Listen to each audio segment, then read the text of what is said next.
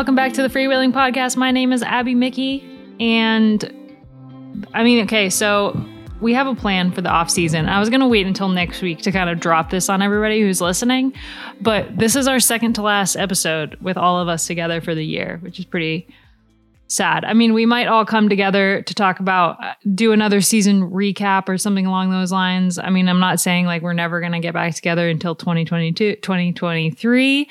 Wait, but what about my Christmas quiz? The infamous Christmas quiz. Yeah, we can all get together for Christmas, for a Christmas episode. That'd be awesome. The origins of Debbie. Yeah. And this year maybe we can all partake in alcohol consumption. Gracie's already getting a head start, I noticed. Love that for you. Yeah. No, it's just cordial in a wine glass. I'm just trying to make it more fancy. Continuing to disappoint me, Gracie. I know. I was going to go for the lemon lime bitters, so it looked at least like a kid's drink, but I went for the lime, and that's why it looks like white wine. You've just gone with it. You can be like, yeah. Are you like, wow, she's really chugging that? No, I did. To be fair, I don't know what it says about me, but I was just like, yeah, fair. Go for it. But it is fair because for Gracie, yeah, it's like 5 p.m., right? Or almost 5 6 p.m. No, there you go. So, yeah, that's definitely fine. allowed. It's a week. It's a school night, so I'll be good. Well, okay. As you just heard, Amy and Gracie are here. We also have Lauren and Tilda. Yeah, hello. Good morning. All on the same time zone, almost. Almost. Sort of. Almost. Tilda's got to wake up like brutally early for these podcast recordings. Yeah, I'm trying to get my life together for winter, wake up early, beat the old seasonal depression. So it's fine. It's fine. Except when you wake up early in the winter, it's still dark out. So it's like you wake up and it's like, no. Yeah. No, it's actually dark at like 7 a.m. here. What's that about? And the clocks haven't even changed yet. I feel like that happens every winter where you like start to enter winter and you're like, wait, why is it so dark? It wasn't like this last year, even though it was. Yeah. Anyway, on to bike racing. The whole crew is here. We're very excited to talk about bike racing. We're going to talk a lot about transfers today because there's been a ton. Next week, we'll do a good season recap. And then we have some very exciting interviews in store for everybody over the winter. But before we dive into today's episode, this episode is brought to you by Zwift. Zwift recently kicked off their Grand Prix series. It's not your typical esports racing. It's a new style of racing that will require more skills, new tactics, and deliver high-energy viewing experience for those watching at home.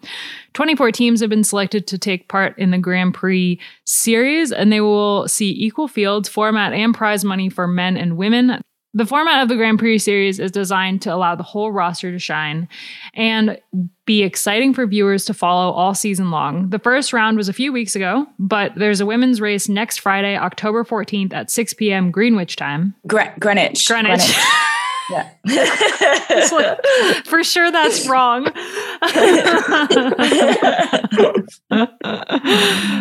You can watch all races live on Zwift's YouTube channel, so there's no geo-blocking. Thank you so much to Zwift for sponsoring this episode and for changing the game when it comes to virtual racing.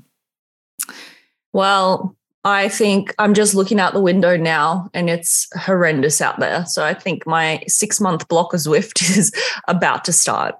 Very nice. Yep. It is about that time of year. I'm excited to get going on Zwift. I've been doing a couple rides, but I feel like now I'm going to kind of start breaking into their workouts that I just love. I love all the workouts that are in there. Should we start with transfers and then talk about Tour de Romandy that starts, well, today as you're listening to this? I think we should start with transfers or kind of the other news pieces. We got a couple like little news drops over the week. One of them is that Pauline Ferrand-Prévot is racing Gravel Worlds. And she could possibly be picked up by Ineos next year. Not necessarily they're going to start a women's team, but like in an individual sponsorship kind of role. But if PFP wins Gravel Worlds, she will have a lot of world champ jerseys on her wall. Or in 2 months. Yeah. That is 2 months, right? From like end of August till now. Yeah. That'd be super impressive for sure.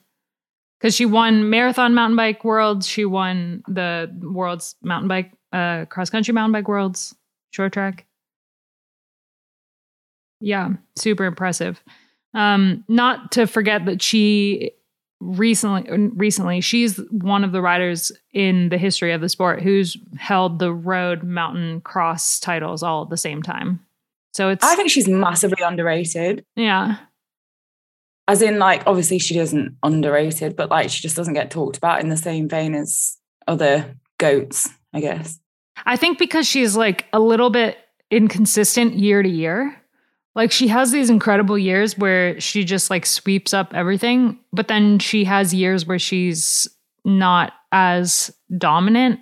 And so she kind of like, she's on like a roller coaster of like slight inconsistencies. And I think that's why she kind of gets looked over a little bit. But this year is an up for her for sure. Tills, do you want to drop the facts on the Ineos thing? We don't know the facts on the Ineos thing, do we? Oh yeah, sorry, we don't officially know. But yeah, so it came out this week. There was talk about Pauline Prevot starting for Ineos, and I think a lot of people got a little bit excited that this might be the start of an Ineos women's road team, or that Pauline was making a return to the road. But from further reports, I think Cycling Weekly had it on quite good authority that it is more of an MTB thing.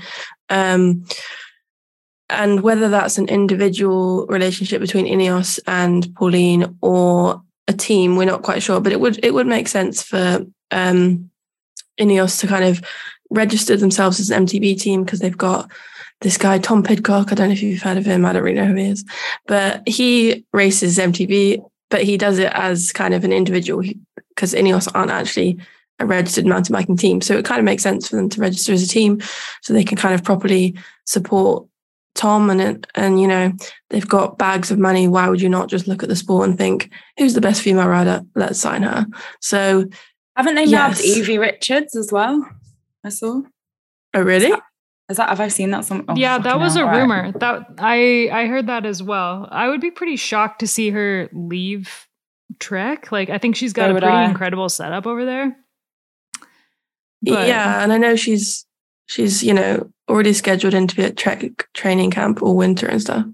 That totally makes sense though, if like Ineos want to start a team just so that they can get, like officially have their branding on Pidcock, because he kind of already wears the branding anyway, but maybe they needed to make it more official or something.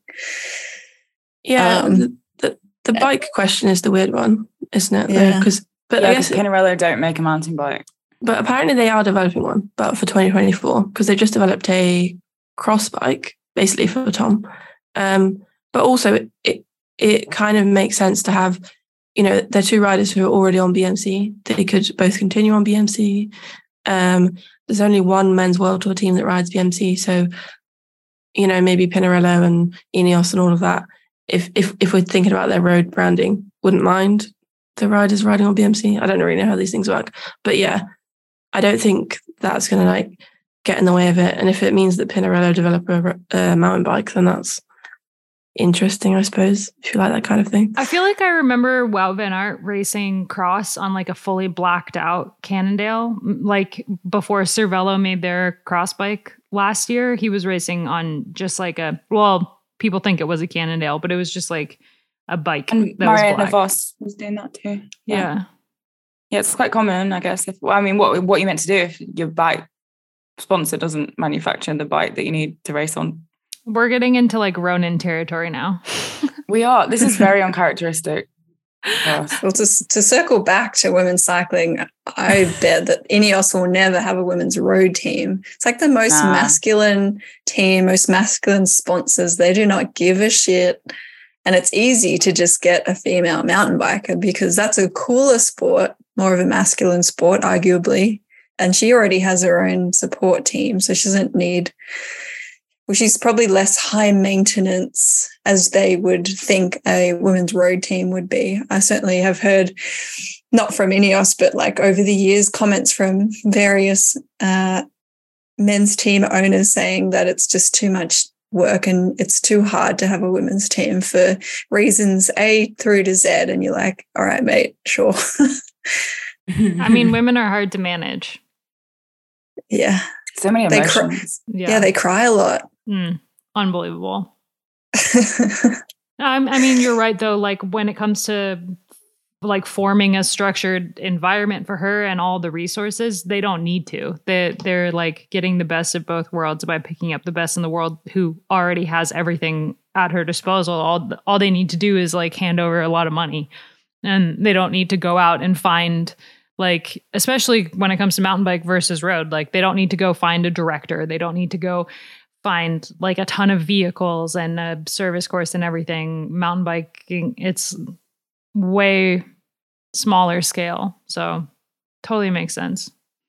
And they can still, hand her a Pinarello and take photos of her riding around on the road in the Ineos kit. So they kind of get that as well.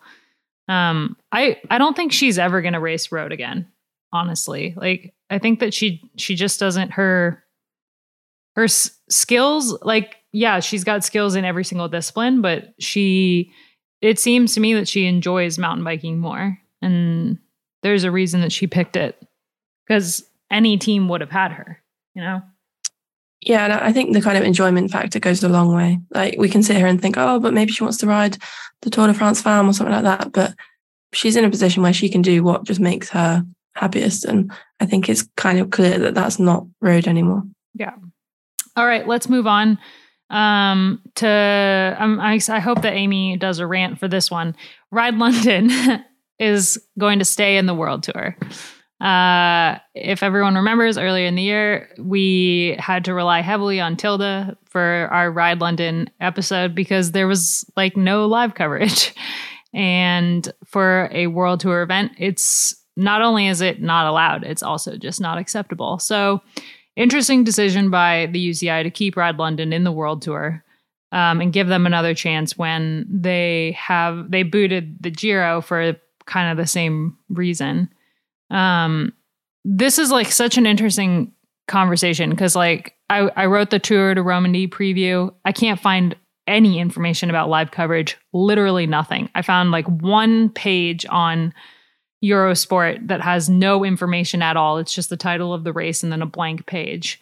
And I feel like, wasn't there a rule in the beginning of the World Tour calendar where a race had to exist for more than 1 year before it was able to join the World Tour? Or am I making that up? No, that used to be a thing. Yeah, I think. Yeah. Was it teams? It was a thing for teams for sure. Yeah. But we have all these new races joining and like, I mean, Ride London isn't new, but I think this was kind of a disappointing bit of news to drop this week. And did you find live coverage or not? Because I remember seeing something on the chat. You said something to do with Eurosport or no? I mean, I'm pretty sure there will be live coverage, but I can't find like it. It's not on GCN at the moment, and maybe they'll update it today. I mean, as we're recording, the race starts tomorrow, so it's a little bit like tight for there to be no information about live coverage. Oh wait, starts Friday. Today is Wednesday. So maybe one of the local TV channels or something, and I guess that is coverage. I don't know. Yeah, it is. But should we have to like ferret around the internet and use VPN to watch? Not for a World Tour race. If it wasn't World Tour, then it would still be annoying, but it would be like, okay, fair. In fairness, though, if that happens, that's not the organisers' fault because they are still providing live coverage. That would be GCN's fault for not purchasing the rights. Am I correct? Yeah. Which they've done this before, though, where they've like last minute swooped in and bought the rights to a race. It's a shame. But to go back to Ride London, I mean, I did my rant on cyclingtips.com. That's why I added in here, Amy Rant, welcome. And it was a great headline, Picks or It Don't Count. Or it doesn't count. I liked it. Thanks. Yeah, I'm glad you appreciated that. No, but basically, like, the long and short of it is why the inconsistency between the Giro in 2020 that got demoted in 2021 to Point Pro for the same thing, and then had to prove themselves by providing live coverage that year, then got promoted, versus Ride London, where they're just like, oh, yeah, cool, you've got like some, I don't even know, they said money? Proof, they didn't even say what, that they've got. Even that, though, it's kind of like the only proof, this is what I said, like the only proof that they're going to do it is that they actually do it. So like, that's why they should spend a year at Point Pro level. And then if they do have all these contracts for live coverage, show that, and then get promoted back up to World Tour level. Because just because they've got an email or something that says like, yeah, we're going to do it. Well, they had that. Done it. They had it this year. Like they said they were going to have live coverage this year because the run up series did a run up to Ride London and there was no live coverage. And I tweeted something and I got a response from Jose, who's involved with the run up series. And she told me that they had the Ride London organizers tell them that there would be live coverage.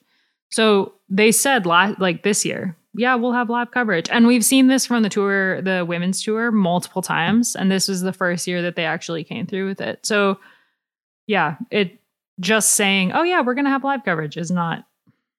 Yeah. Actually, that's a good point. The women's tour last year, the same thing happened, no? They didn't have... No, they didn't. No, and we didn't talk about it, remember? Because we joked that the race didn't exist if you couldn't see it or something. Yeah. It was also like such a weird time in the calendar last year because of the COVID. So they had to delay it to that very end of the season. It was after. I can see that more if like in a year where the calendar was still disrupted because of COVID, like that's fair. But this year, like what reason did Ride London have actually to not have live coverage? And then, so yeah, the problem is really just the fact that they're not following through on their threats to demote races that don't have live coverage. And then what kind of example does that set? That's my problem with it too, is that like other organisers will look at that and be like, oh, right, well, it's okay then if we just like let the ball drop a little bit on this one and then we'll still be World Tour next year anyway. Yeah, I agree with that. And, you know, we got those comments earlier in the season in those couple of the Spanish races in May of the race director going, oh, I'm just doing this because it's trendy or like, you know, because I should and I don't really care. And those are the kind of people that are going to see this and be like, oh, well, we can get away with bare minimum. Let's just keep doing that. Yeah, exactly. I feel like just while we're on the topic of the World Tour and joining the World Tour, we should, I was wondering, Amy, if you could also clarify the tweet yesterday from Matthew about he mentioned promotion for the World Tour teams. And I feel like people are maybe confused about how the women's World Tour teams become World Tour because the women don't have the same relegation battle that the men have, correct? Yeah, that's correct. I mean, quite funny that you're coming to me on this because I had to get Tilda to explain it to me yesterday. But basically, there's no relegation and there's no promotion either, really. But it's like there's certain criteria that women's World Tour teams have to meet to get the license. So there's like ethical, financial, various like admin things that they have to, hoops that they have to jump through. And there's only one spot left for next year in the Women's World Tour. And there's a few teams that potentially want that spot.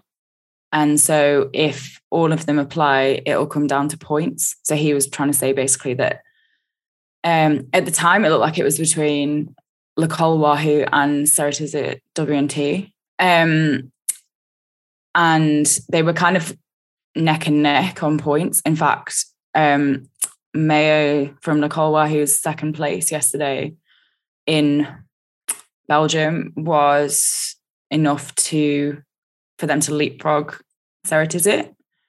So he was kind of saying like these two races that happened yesterday, the one days on a random Tuesday, would affect potentially like who was going to get the license. But then Le Col Wahoo did come out and say they wanted to go World Tour for 2023 at the beginning of this year.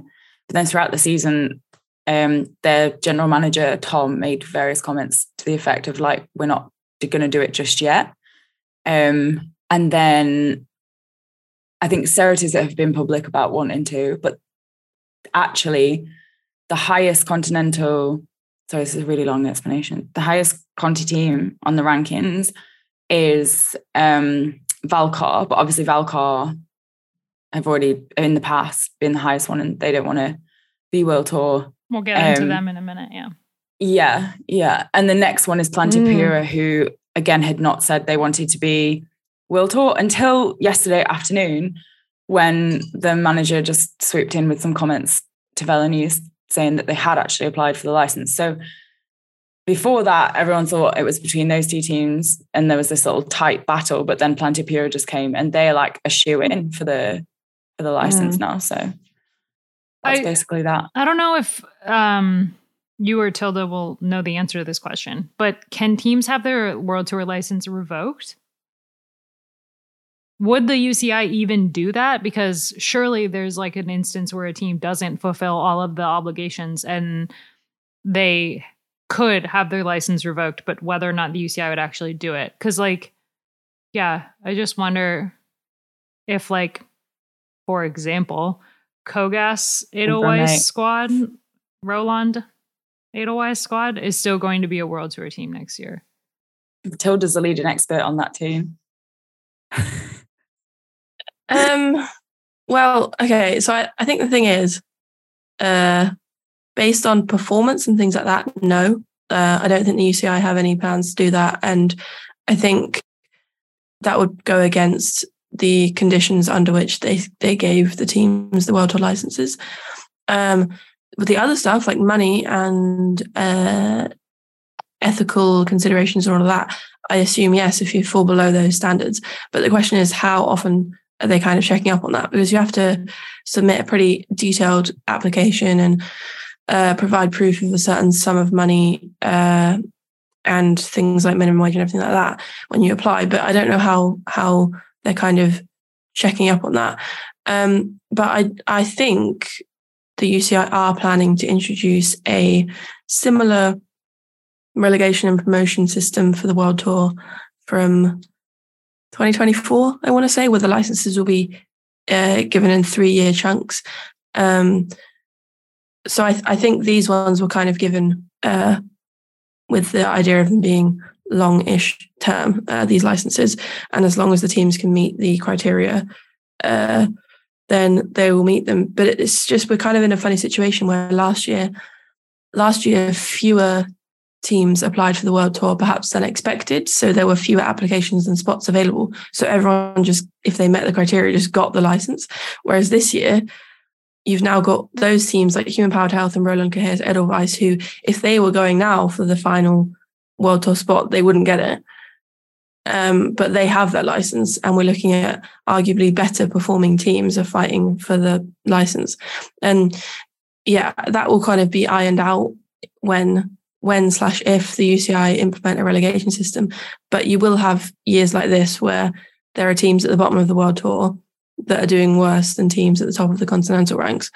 But the only other option is to have only year-long World Tour licenses, which is also not always a great thing, especially for stability and sponsorship. So yeah, it's kind of an odd situation, but it's just the way that timing kind of works out. And I think it's going to be something that we're going to have to get used to, because teams do go through ups and downs of performance and things like that. I think we can kind of jump over to talking about transfers a bit, because one of the teams that Amy just mentioned is going to be the topic of one of our major conversations today, which is Valcar, who we don't actually know like what is happening with Valcar, but a ton of their riders have been picked up by other teams, most of them by UAE Team ADQ. They've picked up Sylvia Persico, Olivia. They've basically picked up most of the best riders on Valcar Travel and Service. So it's like an interesting thing that's going on. And there are rumors that Valcar will become a U23 team, but we haven't confirmed it yet. But that is kind of where it looks like things are going over there. I think there's going to be some sort of development structure going on between Valcar and UAE. There's also the DS, whose name escapes me, who's gone across to UAE as well. Tilda's looking like that's incorrect. No, okay. So yeah, and they've picked up that trio of like the best, well, Kiara, some of the best. Consoni and Persico and Burial. Yeah. So yeah, it's kind of looking like they're going to start up Valcar being some sort of like development feeder team for UAE, which is kind of following a pattern of a few different teams, which is nice to see, actually, like proper development pathways coming through. Yeah, we have Canyon SRAM have their generation team, obviously, and then AG Insurance Next Gen is also, they're going to have a U23 team and then the World Tour team. Is Jumbo Visma or not? They have a men's like development team, feeder team for their men's World Tour team, but I haven't heard anything about a women's program. It makes sense. They're kind of connected to Park Hotel, like in that that's more SD Works, isn't it? No, because I don't know, because the manager of Park Hotel became the manager of Jumbo Visma. Yeah. So there is a connection between Park Hotel Valkenburg and Jumbo Visma, but it's not like it's not a formal connection. It's just like how everything is in the world. People who are able to advance you,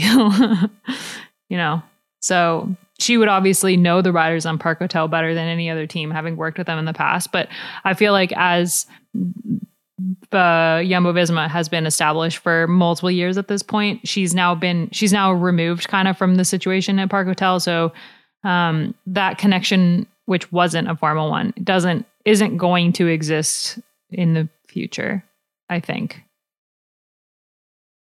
But Park Hotel Valkenburg being like a Dutch team, a Dutch continental team, and then obviously SD Works and Jumbo Visma, the World Tour team, Dutch World Tour teams, then there is like a natural connection between the two of those. Three of those. And I guess also there's probably more interest now in this under 23 development, not just for development purposes, but with the 2025 championships coming up and the talk of developing the calendar a little bit more for them. I don't know how that will look. It makes sense.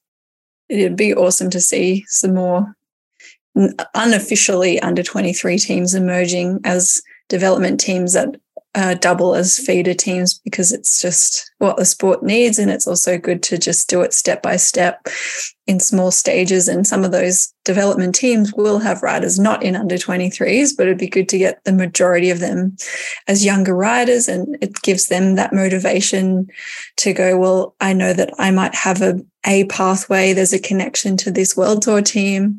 That's really, exciting to sign up to maybe think that you could move on as you get better. And it's going to be really exciting to see that World Championship separate race in the near future. And hopefully some series before that to get under 23 racing really on the map. For lots of reasons, it's important. But in terms of Valcar, I've just heard so many different rumors this year about that team. It would be a real shame if we lost that team completely. But from what I've been hearing, I don't think it'll be the same as it has been. I think they might lose a bit of their positive culture that they've really cultivated the last few years and as a successful non-World Tour unit. So, yeah, I want to see them continue, but I'm not sure if it'll be what it was, unfortunately, but yet to be seen. I agree with Gracie, but like it feels like we're losing a few of those teams. Like for me, Le Col Wahoo is a perfect team that's has that really great team culture, and riders can come through there for a few years and develop. And it's great that they want to be World Tour, but we've spoken about this before. When too many teams want to get on the World Tour bandwagon, then essentially we're going to lose these great development teams that help produce these awesome riders that we are seeing coming through.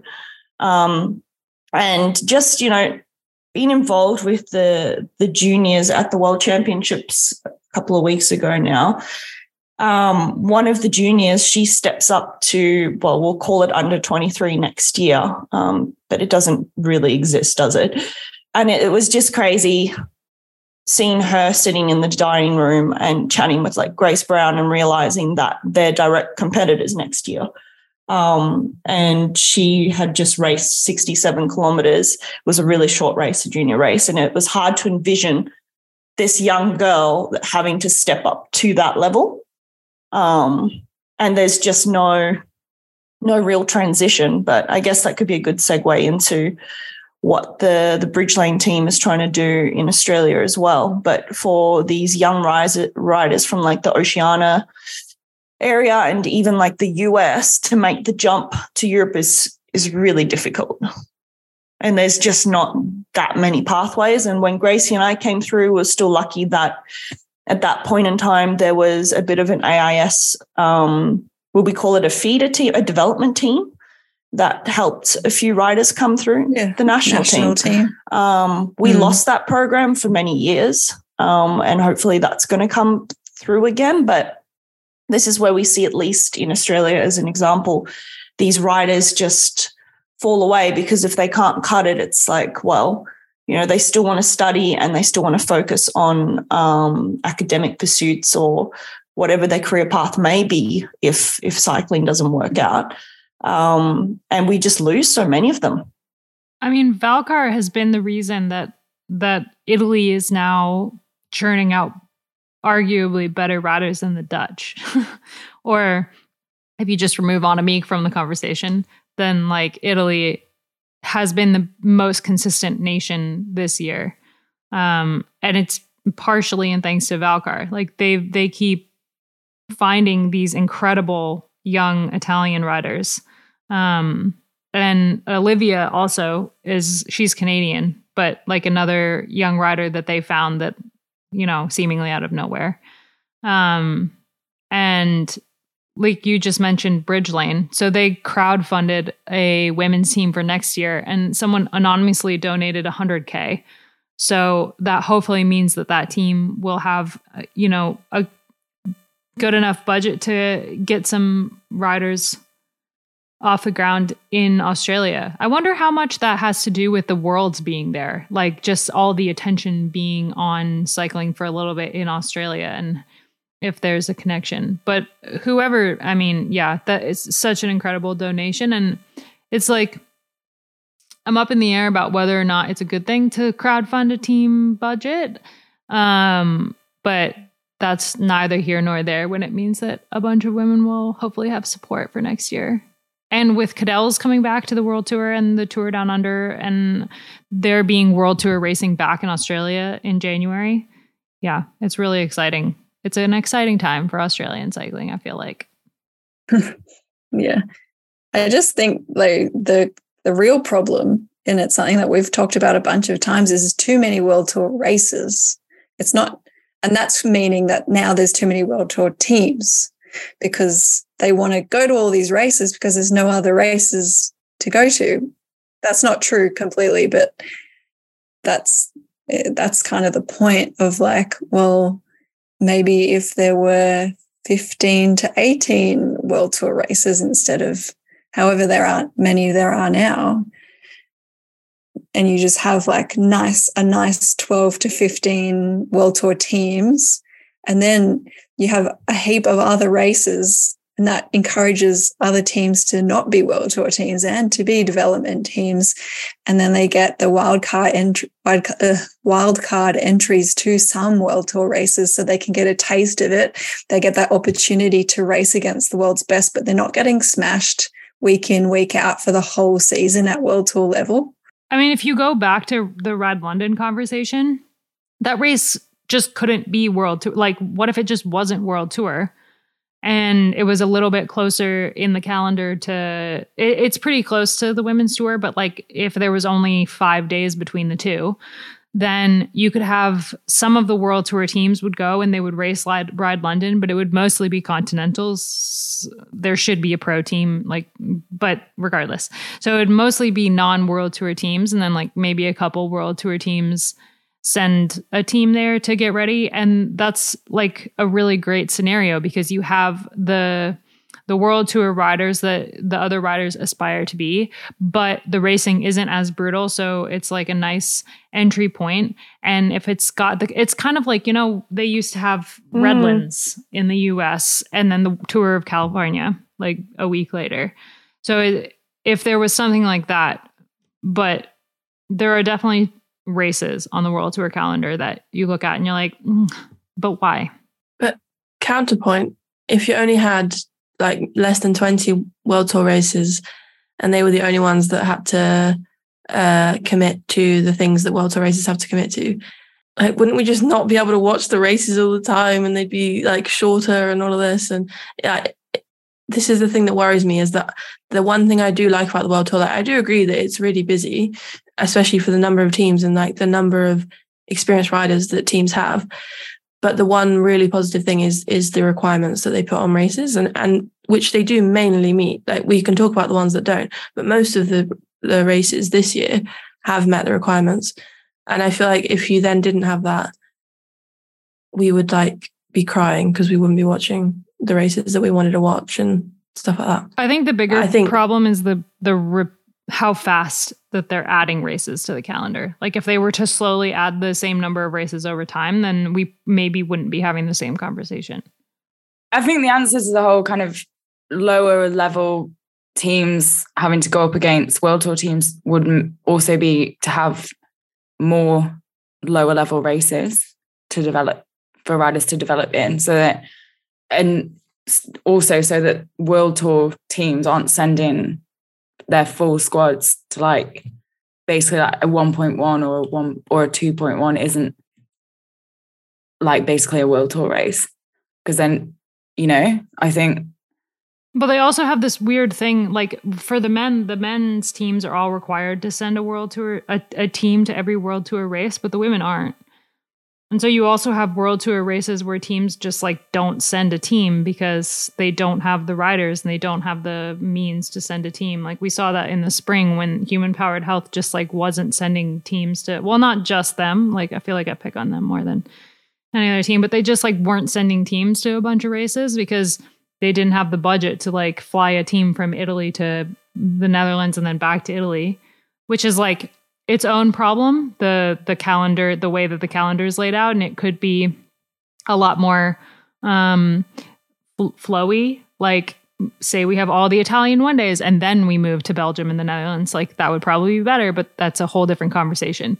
If you had the World Tour, if you built the World Tour calendar up and World Tour teams at the same time at a slower pace, and then required all the World Tour teams to send teams to the World Tour races, I just feel like it would be, maybe teams would then think twice about becoming World Tour teams if they don't actually have the means to do it.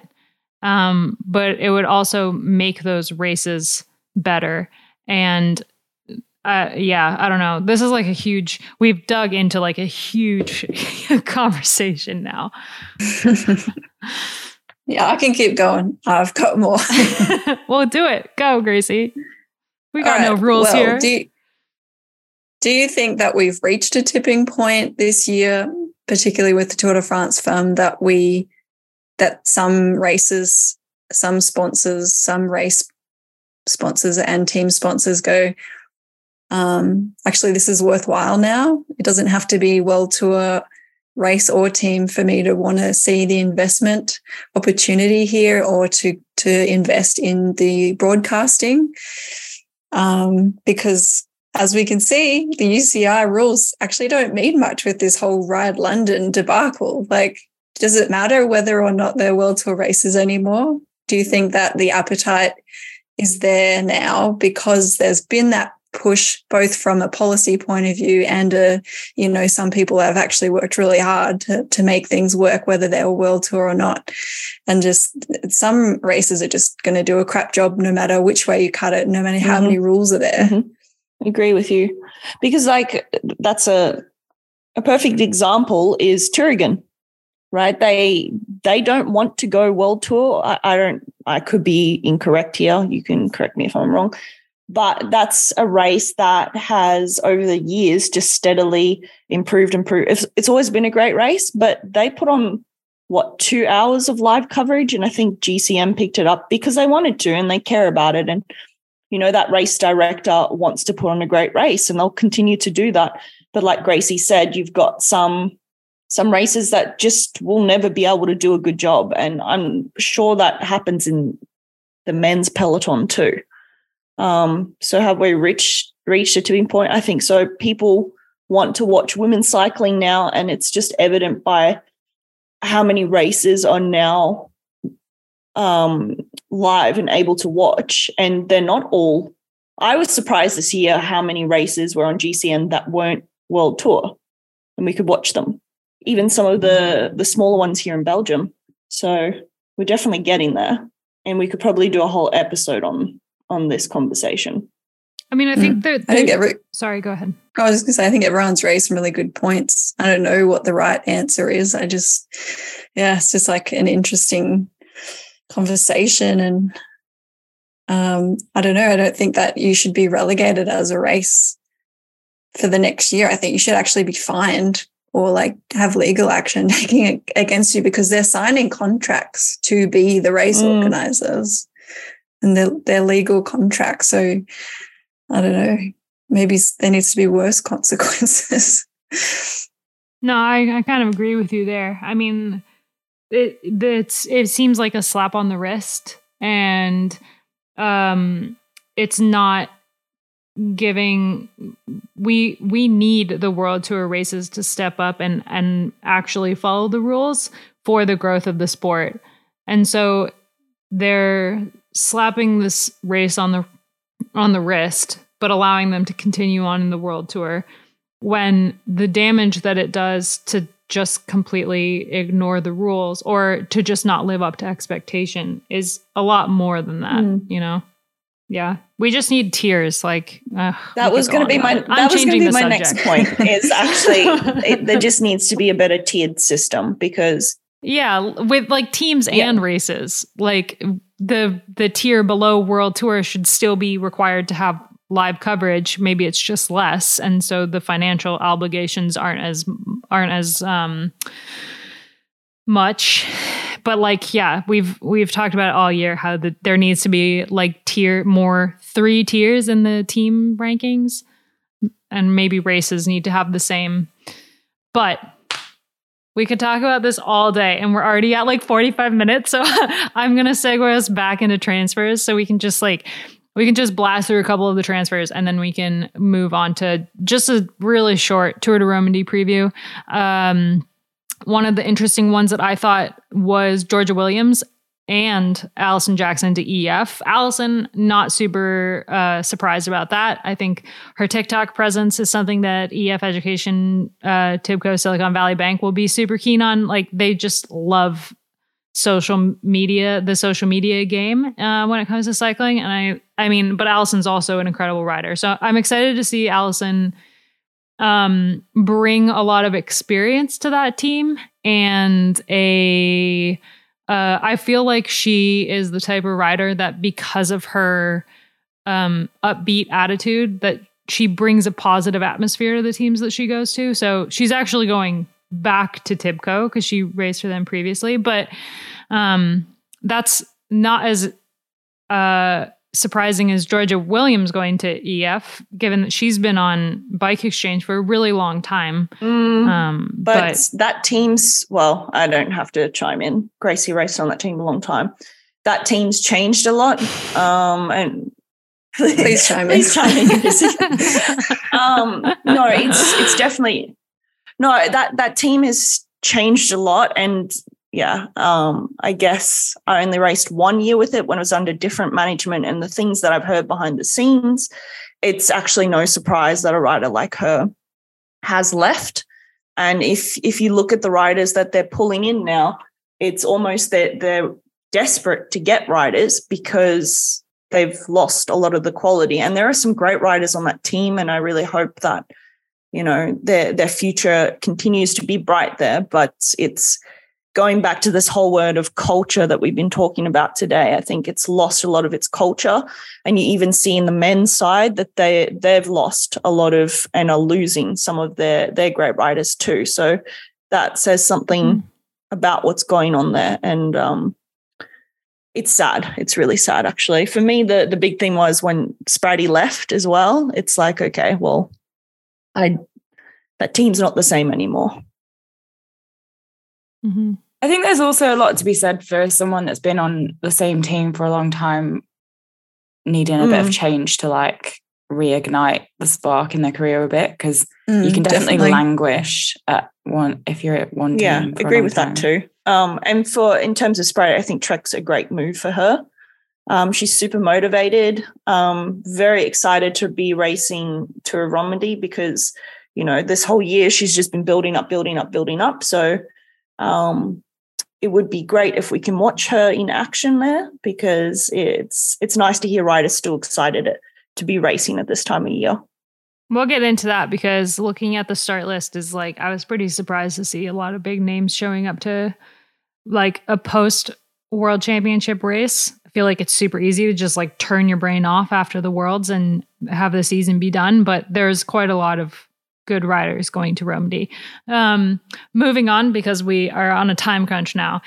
Canyon SRAM, obviously losing Alice Barnes to Human Powered Health, Ella Harris to Nicole Wahoo, Michaela Harvey is going to UAE, and Lisa Klein, we already talked about her going to Trek, but they picked up the British national champ, Alice Towers, from Nicole Wahoo, and Micah Vanderdoen. So picking up a couple young riders to fill some spots at Canyon SRAM. Confirmed Florida Mackay is going to Movistar with Leanna Lippert, which we talked about previously, I believe, but I don't know if it was confirmed. So it has been confirmed. I thought it was really interesting. Package deal. Yep. Yeah, they're only missing Lebu. I thought it was interesting that Rihanna Marcus extended with Jumbo-Visma through 2025. Obviously, like, these long contracts are not really a thing that we used to see in the women's peloton, but now they're becoming more and more common. And Rihanna Marcus, she's the Dutch national champion, and she's had some pretty good results, but she's also not like a superstar rider. Like, I feel like we see these long contracts for riders like Van Vleuten, or really, really good riders. And not that Rihanna's not a really, really good rider, but she doesn't win, 10 races a year. So for her to sign a lengthy contract like this, I thought was really cool. And it's just kind of like another sign of the professionalism of the sport, that teams are able to secure that kind of those kind of sponsorships and deals for that long. Does that make sense? Yeah. Everyone's nodding, but this is a podcast, so no one can hear you. No one can see you. Yeah, but I agree, Abby. It's great to see that a rider who plays such a big role in that team, she does a ton of work to help, we'll call them the leaders on the team, get results. So it's cool to see, I guess we'll say, Domestique getting such a long contract, because normally those are the people who could be hunting just the 2-year contracts. She's a Domestique who only really kind of emerged out of that Domestique role this year by winning the nationals, and also the handful of really incredible results she got in time trials all season long. She won that stage in Norway last year as well. That was I feel like that was kind of her, like, a turning point in her career. That was when everyone was like, okay, wait, I think that we've been pigeonholing her into like a Domestique role, but actually, like, she should get a little bit more freedom. And I feel like this contract extension, Jumbo-Visma will give her more in the future. Yeah. And of course, we don't know when Voss is planning on stepping away from the sport, but No, don't say that. Yeah. Never. Okay. We won't go there. AG Insurance, who is another team that is hoping to jump into the World Tour next year, signed Romy Kasper from Jumbo-Visma. They also picked up Lotta Hintala, who is coming back from retirement. She had a baby in, I believe it was January or February of this year. And she was on Trek. She's an incredible rider, Finnish national champion multiple times. And she's won races like Drenthe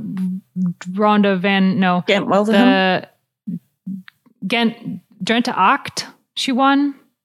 Yeah, I'm pretty sure. Anyway, she's a really good rider. And so she's also been really, really open about mental health, and to see her come back is, I think, really exciting. I think it was maybe during the pandemic year in 2020 when she was on Ceratizit at WNT, that she opened up a lot about the mental struggle of being a professional athlete. That, yeah, it was an incredible interview that she had. So that's a good amount of the recent transfers. We've obviously talked about it a little bit. Did I miss any big ones from the last 2 weeks? Silence. All right. Before we talk about the Tour de Romandie, this week's episode is also brought to you by Shimano and their new GRX RX 870 carbon gravel wheels. 870, I'm not sure. Anyway, tested by Shimano's top gravel athletes and proven on the roads of Unbound, the new GRX carbon wheels are lightweight, responsive, and ready for any mixed terrain. The 25mm internal rim width is designed for tires ranging from 32 to 50 millimeters, and Shimano's cup and cone hubs provide proven reliability no matter how far down the road less traveled your adventures take you. Thank you so much to Shimano for sponsoring this episode. Tour de Romandie, 3 stages, the end of the Women's World Tour. It feels like it's been the longest year ever. How is it?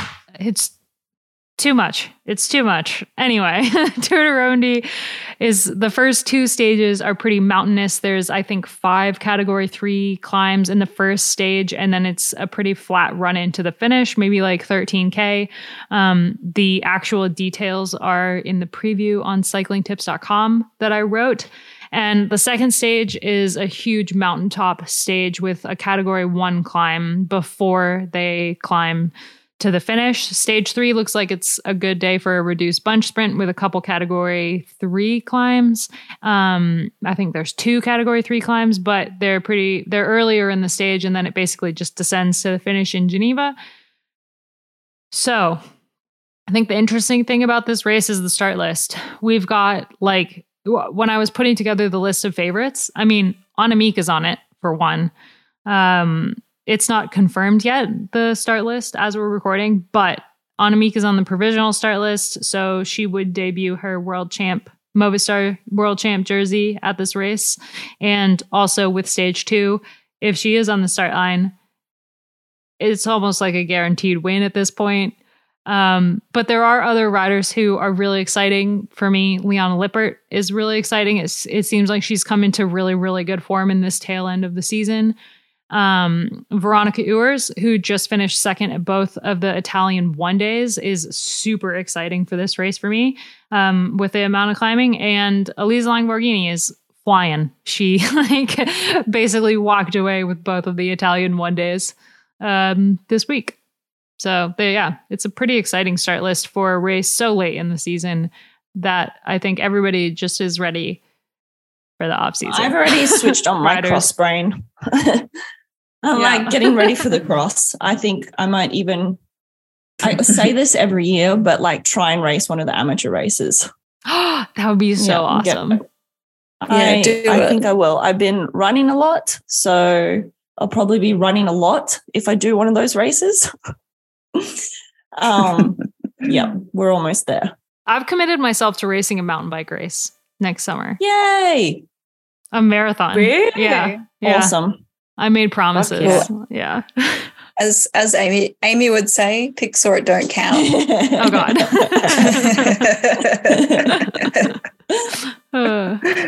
Anyway, Romandie is the end of the Women's World Tour. The longest world, it feels long because it was the longest Women's World Tour season that we've ever had. Mm-hmm. And even before the World Tour was invented. I don't know. My brain doesn't work. I'm ready for off season. Anyway, before when it was well, strap in because it starts in Australia in January next year. I know, it's like we don't even have like that much of a break. But before when it was just World Cups and stuff, it was obviously like 1-day events. So it was still shorter than the year that we've had this year. Seems like it's been a really, like, is it just me? Gracie, you've been around the sport for a lot longer. Does this feel like the longest year ever? I reckon COVID might have. I don't know.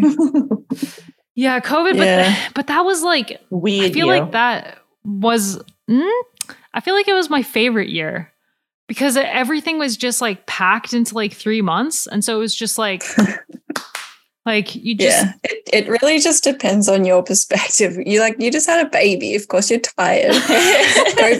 The COVID year for me was awful, so I've just put that in a box. And this year's been super fun, so I've got no complaints. But you deserve a rest. Well, I do. I'm going on vacation. One of the reasons that I said that we only have 2 group pods left is because I'm going on vacation for like 5 weeks. But don't worry, the podcast will still exist. We just have interviews. We have some really, really exciting interviews coming up. Well, Tour de Romandy, honestly, like even though it's been a long year, it looks like it's going to be a really exciting race. I assume that we will be able to watch it, but we just don't know yet about the details. But check out the preview that I wrote. Anyone have anything else to add? Everyone tune in next week. Last week, the whole gang is together till the Debbie special, the Debbie Christmas special. Yep. Tilda's going to like wipe the floor with all of us in that quiz. I think she needs a handicap of some kind. Yeah, I'm busy that week. It's fine. I don't think so.